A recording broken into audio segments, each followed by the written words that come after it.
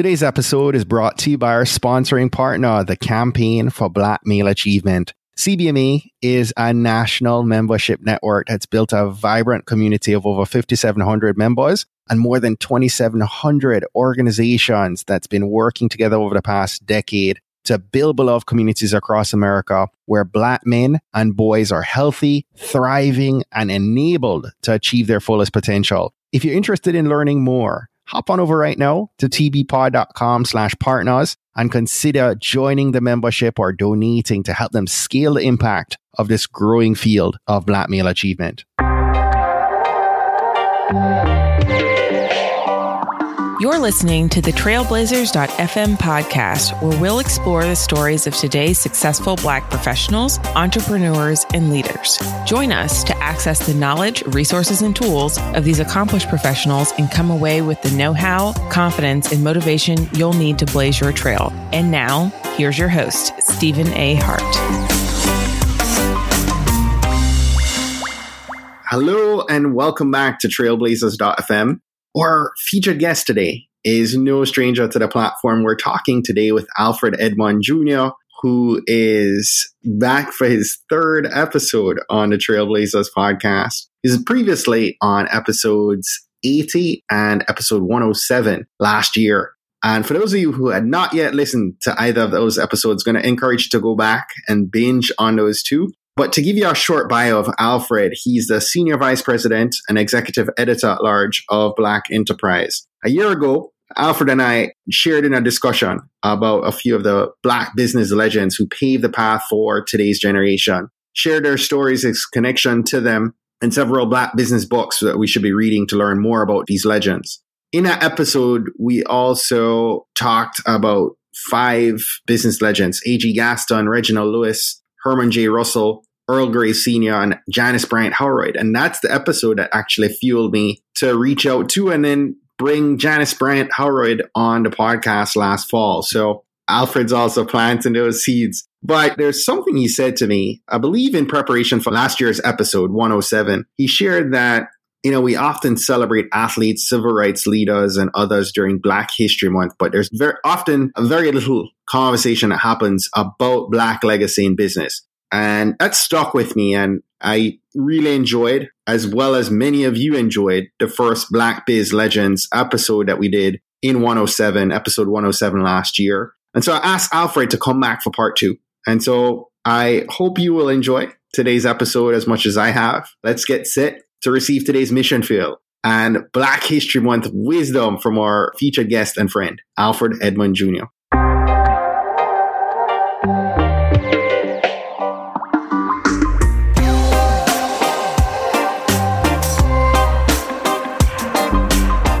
Alfred Edmond Jr., welcome back, my brother. Oh, man, thank you so much for having me back. I love coming on the show. Just one of the best podcasts out there, man. I appreciate you, man. I appreciate you. So a year ago, I saw you sharing on LinkedIn, I believe, some amazing nuggets of wisdom about Black business legends. And I had a blank episode. Didn't know why I was holding it open. Normally I have episodes recorded, months out. Right. And my spirit just spoke to me and I reached out to you and said, hey, let's do it. And I just shared with you a minute ago. It's one of our top 5 most downloaded episodes of last year. And so I thought, well, you know what? It'd be great to have Alfred back on to continue this trend and share some more business legends. Well, actually, last year he inspired Janice Bryant Howard to come on. Oh, yeah. She's the bomb, man. Yes. She is amazing. Appreciate that. So let's bring some of that goodness. Well, first of all, I want to thank you again because this is a personal passion of mine. Every Black History Month, we celebrate athletes and civil rights leaders and artists, and they all should be celebrated. So this is not to throw shade on the other areas of Black, African, Caribbean, African-American achievement during this month. It's important. But my pet peeve as a longtime executive editor of Black Enterprise is that too often we overlook our legacy as entrepreneurs, business owners, executives. We have just as deep a legacy in those areas. So I was so happy last year. I'm happy to be back just to talk about a few of the people that during Black History Month and certainly year round, we should know because they had impact not just on Black communities and Black business, but they, in many cases, changed American business in many ways. So, so last year, I think we talked about Reggie Lewis. We talked about Janice Bryant Howroy, Earl Graves, the founder of Black Enterprise, if I remember correctly. So this year, I wanted to talk about a few more people. Yes. And actually, interestingly enough, I told you we brought on Janice Bryant. We actually have Christina Lewis Halpern coming on in a couple weeks. Yeah. Who is the daughter of Reggie Lewis. That's right. Yes. That's right. Yeah. So yeah, that was amazing. So you planted seeds, brother. Okay. That's what I'm supposed to be doing. So I'm happy to see it's bearing good fruit. So the first person I want to talk about, and it's on my mind because of the Grammys yesterday. Yes. Is Berry Gordy. Of course, the Grammys did their tribute to Motown's 50th anniversary. I have my own opinions about whether that's how that tribute is handled, but we won't go there tonight or today. But the point is, Berry Gordy is an icon, not just of Black business, not just of Black history, but American business, American industry, impacting everything from fashion to music to film. I mean, you're talking about a whole mindset, a whole export business in terms of American culture that influenced the whole world. And he founded Motown, of course, based on the hometown city of Detroit, where it was founded in 1959. And, you know, you got to understand that this was, we think of people like Russell Simmons or Diddy and other recording industry artists who also expanded into film and fashion and other areas. The prototype for that was Berry Gordy. I mean, we all know about, you know, Temptations and the Diana Ross and the Supremes and all those great acts, the Jackson 5. Yeah, but think about, for example, fashion. Berry Gordy took these groups that for the most part were, you know, African-Americans from urban centers and took them to charm school and got them to dress real, you know, fly, because he was preparing them to move from what was, you know, the limited performance venues like, you know, what was called the Chitlin Circuit, small urban venues in cities around the country, the Apollo theaters, the Fox theaters, if you will, but to get them so they can perform at Vegas, they can perform at the Copacabana. His thing was, we're going to package authentic African-American R&B, soul, and culture, but package it in such a way that it would be accepted and embraced by the mainstream. And that's what became the Motown sound. Wow. So we already know what that meant for music. Yeah. I mean, for generations of music. Then, but I'm going to think about two other areas. I'm going to talk about fashion. Think of Diana Ross and Mahogany. Yeah. Yeah. Thinking about what the Supremes wore, or what the Temptations wore, and what style and class and performance was supposed to be like, and think about how that influenced everyone, for whether it's Elvis Presley, Tom Jones. There was a way to present on stage beyond just singing, and there was a way to communicate a certain amount of class and style and coolness and soulfulness in the way you moved on stage that impacted several generations, including down to now groups like Boyz II Men. That's what I was thinking. Yeah. Yeah. You know, or En Vogue, Chic. All of those groups are part of that legacy. Right. But that started with Berry Gordy and the Motown sound. Wow. Then add on top of that film. Again, Mahogany. He put Richard Pryor in films. I mean, the whole idea. I didn't know that. Motown making films, and that's why Motown eventually relocated to Los Angeles to be a 360-degree entertainment company that was built around this culture of Motown. It's just an incredible story. And that we still have Berry Gordy, who was at the here to tell the tale. Yeah. We honored him at a Black Enterprise event with our Lifetime Achievement Award several years ago, the A.G. Gasson Award. It just talks about, these are living iconic legends, like Janice Howroy that you mentioned earlier. Now, for the Black Enterprise is ranked the nation's largest Black-owned businesses for the since 1973. Long time, yeah. For the first decade, Motown was always number one. Wow. It was like the largest Black-owned business in the country, basically until he sold the company off. And then even then, he still owned the music catalog, which he held on for a long time before he sold that off. So you're talking about multiple entities of major value in the marketplace that came from just, Hitsville, USA in Detroit, House of Detroit, that's now a museum, it's a museum in Detroit. Yeah. That created this culture and created this enterprise and created Berry Gordy as a living legend of Black. Living legend. Yeah.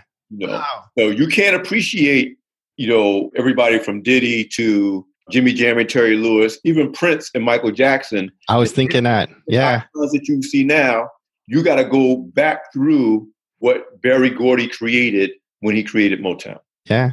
And look at other musical movements that echoed that. The Philadelphia sound out of Philadelphia, Stax and out of Memphis with Isaac Hayes. So it became a prototype. And there was a time in the BE 100s where there were 7 to 8 Black-owned record companies that were the largest Black-owned businesses because they figured out a way to package entertainment in such a way that it was true to Black culture, but embraceable by the mainstream. And it revolutionized American music.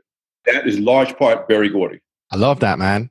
That's a blueprint for positioning and packaging. Like you said, I mean, you think of taking some of these acts from just, ordinary to extraordinary on a high level with all of what you just shared. And coming forward to today, I'm thinking of so many people who have been able to cross over, weren't thinking back to him being the reason why. Right. And think about the icons that came out of the Motown sound. Of course, the late Queen of Soul, Aretha Franklin, Gladys Knight. We already talked about Diana Ross and the Supremes. I mean, the Commodores, Lionel Richie. I mean, you can go on and on and on and on. The Temptations, the Four Tops. By the way, their music still stands the test of time today, both commercially and artistically. Oh, that stand the test of time forever. Exactly. But that was a vision of what it meant to put together and then monetize that as a legitimate business at a time, obviously, not that it's ever easy to be a Black-owned business or be a business in general, but we're talking about a very enterprising man in Detroit in the 50s, 60s, getting this off the ground and building this out to what it be. Now it's iconic today, 50 years later, and being recognized at the Grammys, et cetera. Love it, man. The recognition that Diana Ross got. Yes. Who she's about to turn 75 and she just still looks like amazing, but that's a whole nother story. So yeah, man, you got to look at, if you're talking about Black business history, Black History Month in general, you got to look at Berry Gordy, man. It's an amazing, amazing story. Yeah. So who are we going to go to next? I want to talk about, let's move into the world of advertising. And we don't necessarily always recognize, especially in the 70s, 80s, and 90s, the force that Black-owned ad agencies were in terms of driving Black media, Black business creation, and Black imagery and messaging. And one of the major giants that you should know about, who's also still alive, another living legend out of Chicago, is Tom Burrell and Burrell Advertising Agency. Wow. We founded the agency in 1971, built it into one of the most influential ad agencies in general. And of course, one of the number one Black ad agencies in particular. He's in the Advertising Hall of Fame, not the Black Advertising Hall of Fame, the Advertising Hall of Fame. He wrote the book, I think it's called Brainwashed. And it's a really deep study in terms of how advertising messages have shaped perceptions of Black Americans, both in the minds of Black Americans and the general population, both for good and for bad. Very cerebral brother out of Chicago. If you want to really have an appreciation of Black business history, you got to understand and appreciate Tom Burrell and the Burrell Advertising Agency. I feel like I came across his name and I need to do more research on him. I'm glad you brought him up. As a guy in marketing, I should know more about him. So he's a brilliant man. I mean, a brilliant man. I mean, he redefined the industry and he had clients, like mainstream clients, Bacardi, Verizon, Sears, McDonald's, Toyota, groundbreaking advertising campaigns. In fact, him along with Byron Lewis of Uniworld, another peer and another giant in the African Americans in the advertising industry, really laid the groundwork in partnership with publishers like John Johnson of Ebony, and of course, Earl Graves of Black Enterprise, and Ed Lewis and Clarence Smith at Essence. This dual effect of Black-owned media platforms that broaden the perception of who Black people are beyond what mainstream media is willing to look at, that we're achievers, that we're across all industries, that we're more than athletes, entertainers. Then you had advertising agencies that created the imagery and the messaging that mainstream agencies were not prepared to do, to figure out how do you translate what driving a Cadillac or eating at McDonald's means to an African-American audience in a way that monetizes it for the client, McDonald's, creates revenue for the agency, which creates the rise of the Black ad agency, but also creates the revenue necessary to build Black media. Wow. So when you look at the heyday, certainly before everything changed with digital, obviously, but when you look at pretty much from the 1970s, where Black Enterprise and Essence was founded, Ebony, of course, already existed, and you look at that arc through the early 2000s before the digital revolution really took place in terms of media, you couldn't get there without Black ad agencies, and you can't get there without understanding the contributions of Tom Burrell. Wow. Just amazing. And for your listeners, I want to let you know as you said, this is part of a series that I do every year on social media. Yes. I did it on LinkedIn, as you saw, but it lives on Instagram. So if your listeners look for the hashtag BlackBizLegend without the S, BlackBizLegend, yeah, you will see posts of these people with famous quotes that they made, as well as little summaries of who they are. It's like a little history book on Instagram that I built over time. Throw out your handle for IG real quick for everyone. It's always Alfred Edmond Jr., Alfred, EDMOND, JR, on Instagram, Twitter, Facebook. I'm the same everywhere, so I'm easy to find. But good branding tip for everybody right there. Keep your handle don't confuse across people. Social channels. That's right. Yeah, but that hashtag BlackBizLegend, everybody I talked about last year, everybody I'm talking about on today's show, and I'm always adding people as we tell their stories, because it's important to know that our excellence as business leaders, as entrepreneurs, as founders, as innovators is not rare and it's not unusual.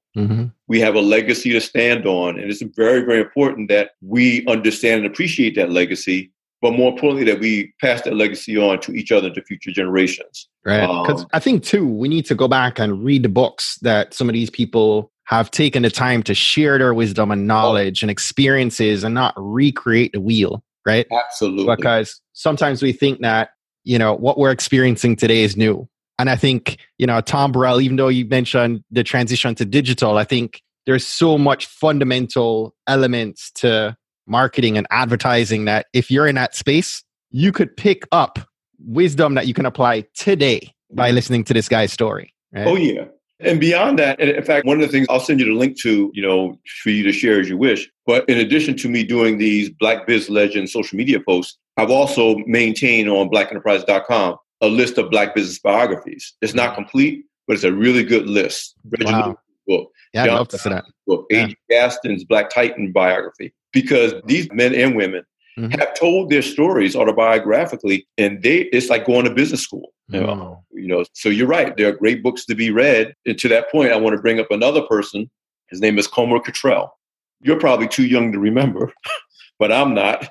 There was a time when the Black hair care business, Black-owned companies in that industry dominated Black business. When you talk about Soft Sheen, when you're talking about M&M products, and in the case of Comer Cottrell, it was Proline Cosmetics out of Dallas, Texas. He has a great business book that's worth reading. I'm trying to see if I can remember the title. But if you look up Comer Cottrell, ComerCottrell,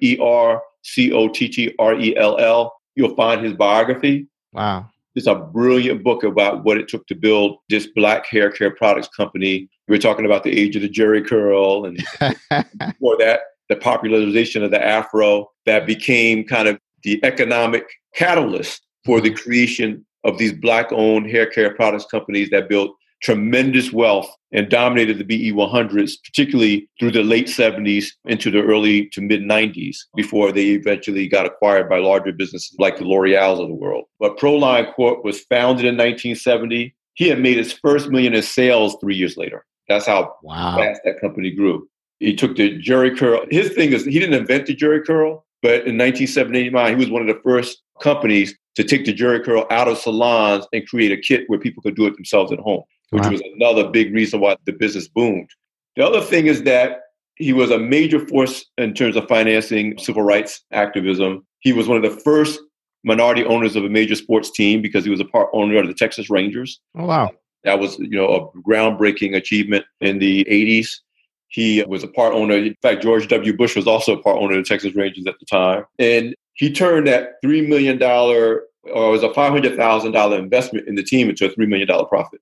Wow. So again, savvy business person all the way through. Yeah. And the other thing about these Black business leaders, and you probably got it from Janice Bryant Howroyd, and it was certainly true of Reggie Lewis, one of the common themes is they always leverage their wealth to have impact beyond their own families. Absolutely. They always did. It's not an exception to the rule. They never looked at it as, I'm going to get big, I'm going to become a millionaire, a multimillionaire, and a billionaire, and I'm just going to enjoy it. And there's impact. As a person, you could see them having an impact. Absolutely. In the case of Cottrell, Paul Quinn College, Black-owned HBCU, was about to go under, and he literally practically single-handedly led the campaign with money out of his own pocket, as well as leveraging his relationships with others to save that school, which still exists today in Waco, Texas. Wow. Relocated to a new campus, the whole nine. So when you talk about the connection between Black entrepreneurs like A.G. Gaston, who financed the civil rights movements behind the scene, behind Dr. King. Earl G. Graves, founder of Black Enterprise, who now, of course, the business school at Morgan State University is named after him because he was their biggest champion. Janice Bryant Howroyd, who's a proud graduate of MC A&T and makes no bones about it and loves news and leverage. Hardcore Aggies. So, she goes super hard for the Aggies. So these are people who say, I kind of graduated from that now that I've reached this echelon. So these are people who said, I made it here and I'm using that to feed back into those institutions that brought me forward. And Homer Cottrell, here's the thing, Stephen, I get excited. You see how I'm like jumping out of my seat? Because I am blessed to say that I have gotten to know and spend intimate time talking with these people and learning. Isn't that a blessing, man? And have them pour into me as a young man. And, Homer Cottrell, used to hug on me like a long lost nephew every time he saw me. These are, I don't want to make it sound like they're all saints or they're all lovely people. No. But in my experience over the years at BE, people like Tom Burrell, people like Homer Cottrell, people like Barry Gordy, who I didn't know as well as I knew the other two, they really bought into this idea that my success doesn't mean much if I'm not using it to leverage broader success in the community as a whole, in some way, shape, or form, whether it's supporting a school, whether it's providing job opportunities, whether it's providing contracts to other Black-owned businesses. It's a common thread that it just makes you feel good about celebrating their contributions, particularly during Black History Month. Mm-hmm. Love it, man. You took me to school on that one. Yeah, man. Again, I cover a lot of this stuff. Black Biz Legends, it includes a post, a quote, but then, the write-up will give you a summary. They're excerpts of articles we've done in Black Enterprise magazine, but my goal was to use social media to aggregate them in one place so that you could find them and read about them at your leisure. And again, I add to them as they go, but it's just wonderful, wonderful stories. Love it. I want to close out with another living legend that everyone knows, the founder of Radio One, TV One, Cathy Hughes. Cathy Hughes. Somebody I want. Oh, yeah. Well, hopefully maybe we'll do like with Janice Bryant Howroyd. We'll be good at this time. Yeah. It's a wonderful woman. She got a Women of Power Legacy Award at our Women of Power Summit a few years ago. And this is a woman that, this is the woman that pioneered the Quiet Storm format out of DC at Howard University radio station that we now accept as a mainstream element of urban radio. She is the creator of that format. But this is someone who literally went from sleeping on the floor in the radio station because she lost her housing. And it was her and her son, Alfred Lickens III, who is now CEO and chairman of their company. And she went from that to what we know now, one of the largest media company, publicly traded companies in the history of America, and certainly in the history of Black America. An amazing woman, a journalist herself. For a long time on TV One, she hosted her own interview show, interviewing, the best and the brightest across so many different industries. Just a giant, especially if Black women entrepreneurs. You need to know who Cathy Hughes is. Yes, absolutely. She is you. She's not someone who was like, got a business handed to her or married rich and ended up. She's literally someone who built this from the ground up, from practically nothing. When she spoke at the Women of Power Summit, she talked about how many times she was told no when she was trying to get banks to pay attention to her. No. And she's like, I just kept going until I finally got the yes. And I'm not telling this story nearly as well as she does because I think she's a great storyteller. That's why I hope you do get her on your show. She's a great storyteller. So again, when we talk about Black business history, and I'm going to emphasize this, just like we had Janice Bryant Howroyd, Cathy Hughes and Janice Bryant Howroyd can put their resume up against any dude. Anybody. In terms of the kinds of businesses they built and the brilliance they brought to the table. Yeah. So she's just another Black biz legend that we should know. We should be talking about, we should be celebrating. And in this case, all of the people that I've named for this particular show are still with us. That's a blessing. So they're living legends. I know last show, Reginald Lewis, of course, had passed. Janice Bryant Howroyd is still with us. But at this time, I was like, John Johnson had passed. I think I talked about him last time.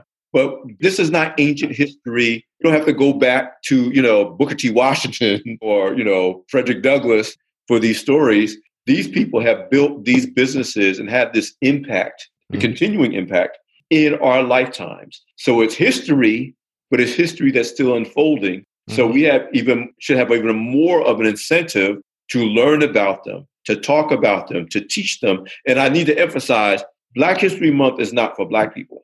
We're supposed to be celebrating our history and ourselves all the year round, all the time. So we should be talking about the Kathy Hugheses and the Tom Burrells and the Coma Cottrells of the world, just because that we need to be celebrating and teaching ourselves and future generations about us. Mm-hmm. But it's important for other Americans, people of other cultures around the world to know who Kathy Hughes is, who Coma Cottrell is, who Tom Burrell is. And I should make a correction. Coma Cottrell is not still with us. So 3 out of the 4 people I talked about is not with us. But to know who they are and to realize, for the most part, they have been impacted by them just as much as Black people have.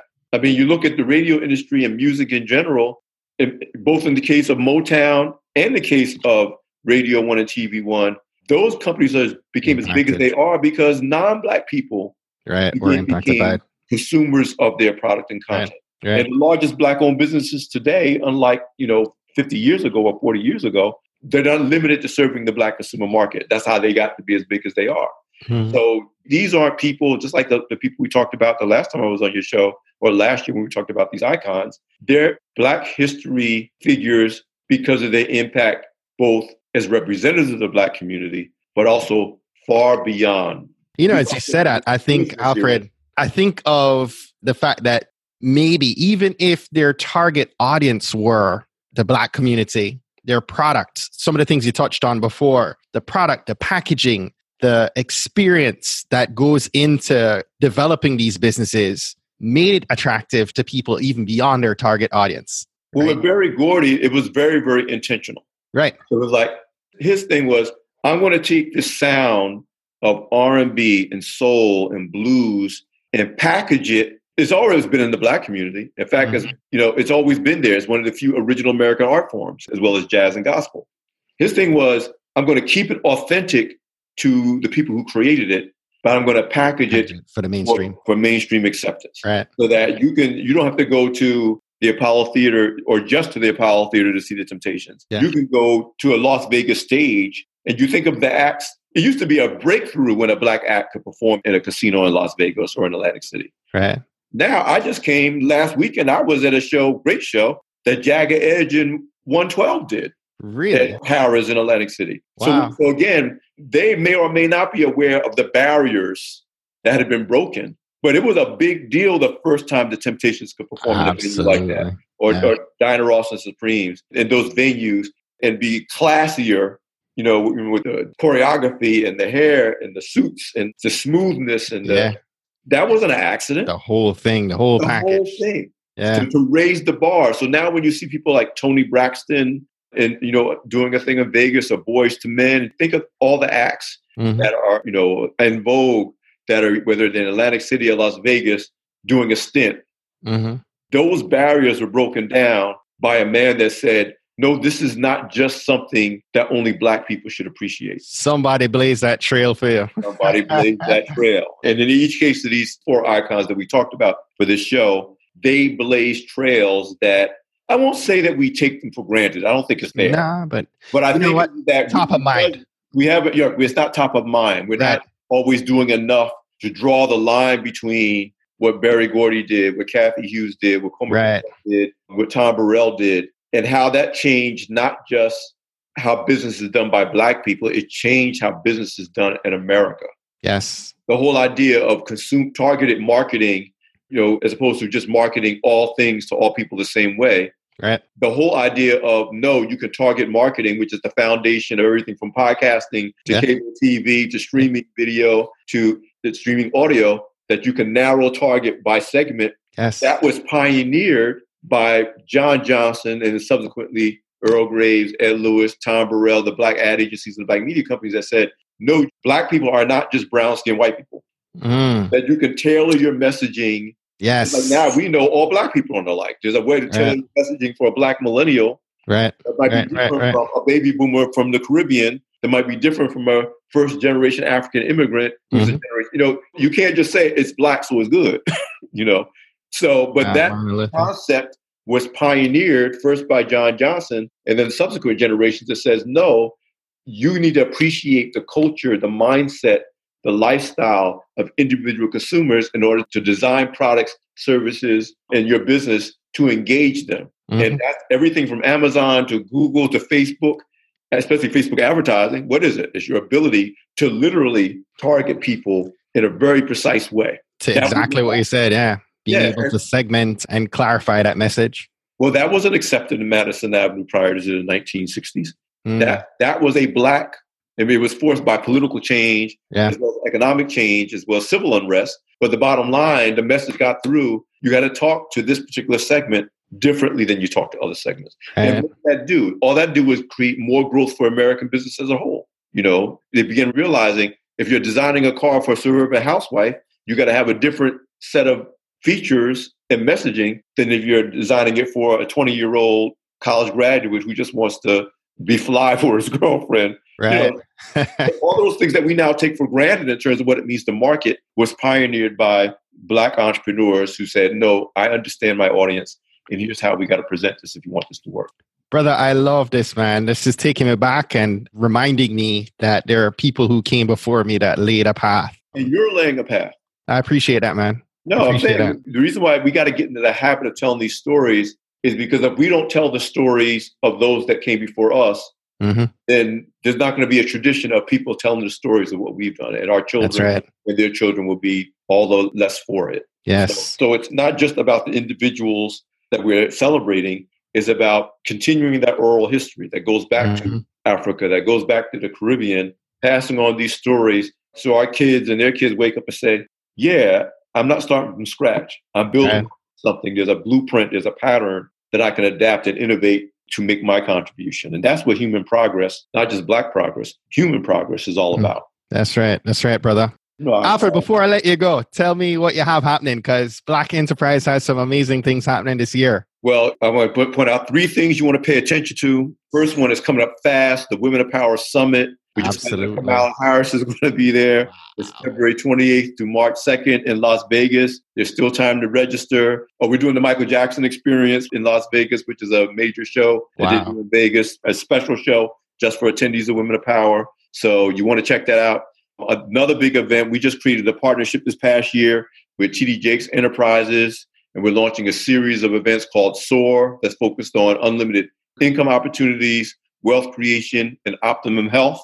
There's one-day events. TD Jakes will be speaking in Atlanta, along with everybody from Lamar Tyler of Traffic Sales and Profit, Coriel Dubose of Work, Pray, Slay, Sharia Jackson, who is a relationship editor and the author of Boss Bride. I mean, these are going to be powerhouse. Ash Cash, Ash Exantis, My Money Management are all coming together to talk about what do you do to really jumpstart your life to the life you dreamed of and what you want to achieve. And that's going to be in Atlanta on April 6th. Again, it's the SOAR Empowerment Series, and the registration for that is hot and heavy. You want to do that.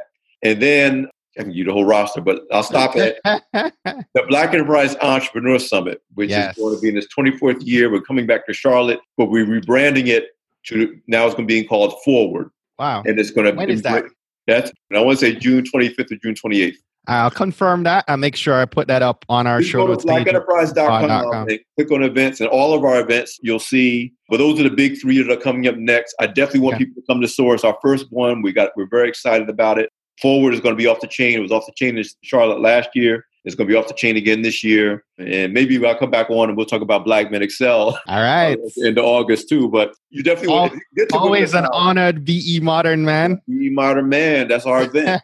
Our event. But ladies, we want you there too. So that's right. But you can learn about all of our events at, again, blackenterprise.com. You just click on events. You see the drop down and you can register. Registration is open for all the events. So you can register now for anyone you want. But I really want people to come to SOAR. We think that's going to be really special. We're starting in Atlanta, but our goal is to take it to cities around the country and even to other countries over the next couple of years. So, but Atlanta is going to be the kickoff. It's going to be off the chain. We're looking to get at least 1,200 people there. Wow. Sounds hype. Good, brother. Thank you so much, man. Again, I'll share up all the links to your social handles as well as the Black Enterprise events page for those listening. If you're driving, pay attention to the road. Everything you need will be on the show notes page. Right, exactly. And by the way, you can follow Black Enterprise on all platforms. Same thing. Instagram, Twitter, Facebook. We got a bunch of private groups that are worth joining, depending on whether you're Women of Power or Entrepreneur Summit. There's a great Black Men Excel private group that I think you're in. I'm a part of. Yeah, Absolutely. you're part of. We try to get all the Be Modern Men in if nobody else is there. That's right. But yeah, you don't have to crash your car. You can. And for those listening that have not had a chance to be at a Black Enterprise event, I've been at a few. They're amazing. Should absolutely commit to attending at least one event this year. You won't regret it. You won't regret it. Alfred, always good talking to you, my brother. I think this is your third time on the show, so you're definitely up there. Well, I'm glad. When you get invited back, you know you must have done something right. I'm just trying to stay in your good graces, man. That's right. Thank you so much, my brother. Thank you, and God bless your family, man.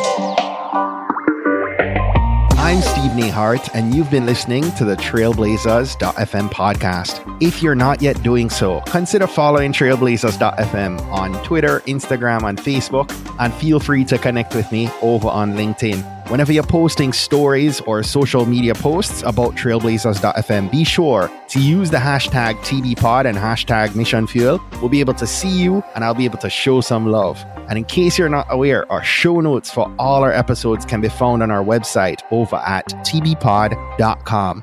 Now, if today was your first time listening, I just want to say big ups and enough respect for checking us out. You've made this Jamaican guy really happy that you're here with us today. And I'd love your help with keeping this Black excellence flowing each and every week. So if you haven't yet subscribed, hop on over to Apple Podcasts, Spotify, or wherever you listen to podcasts. Search Trailblazers.fm and subscribe, rate, and review us there.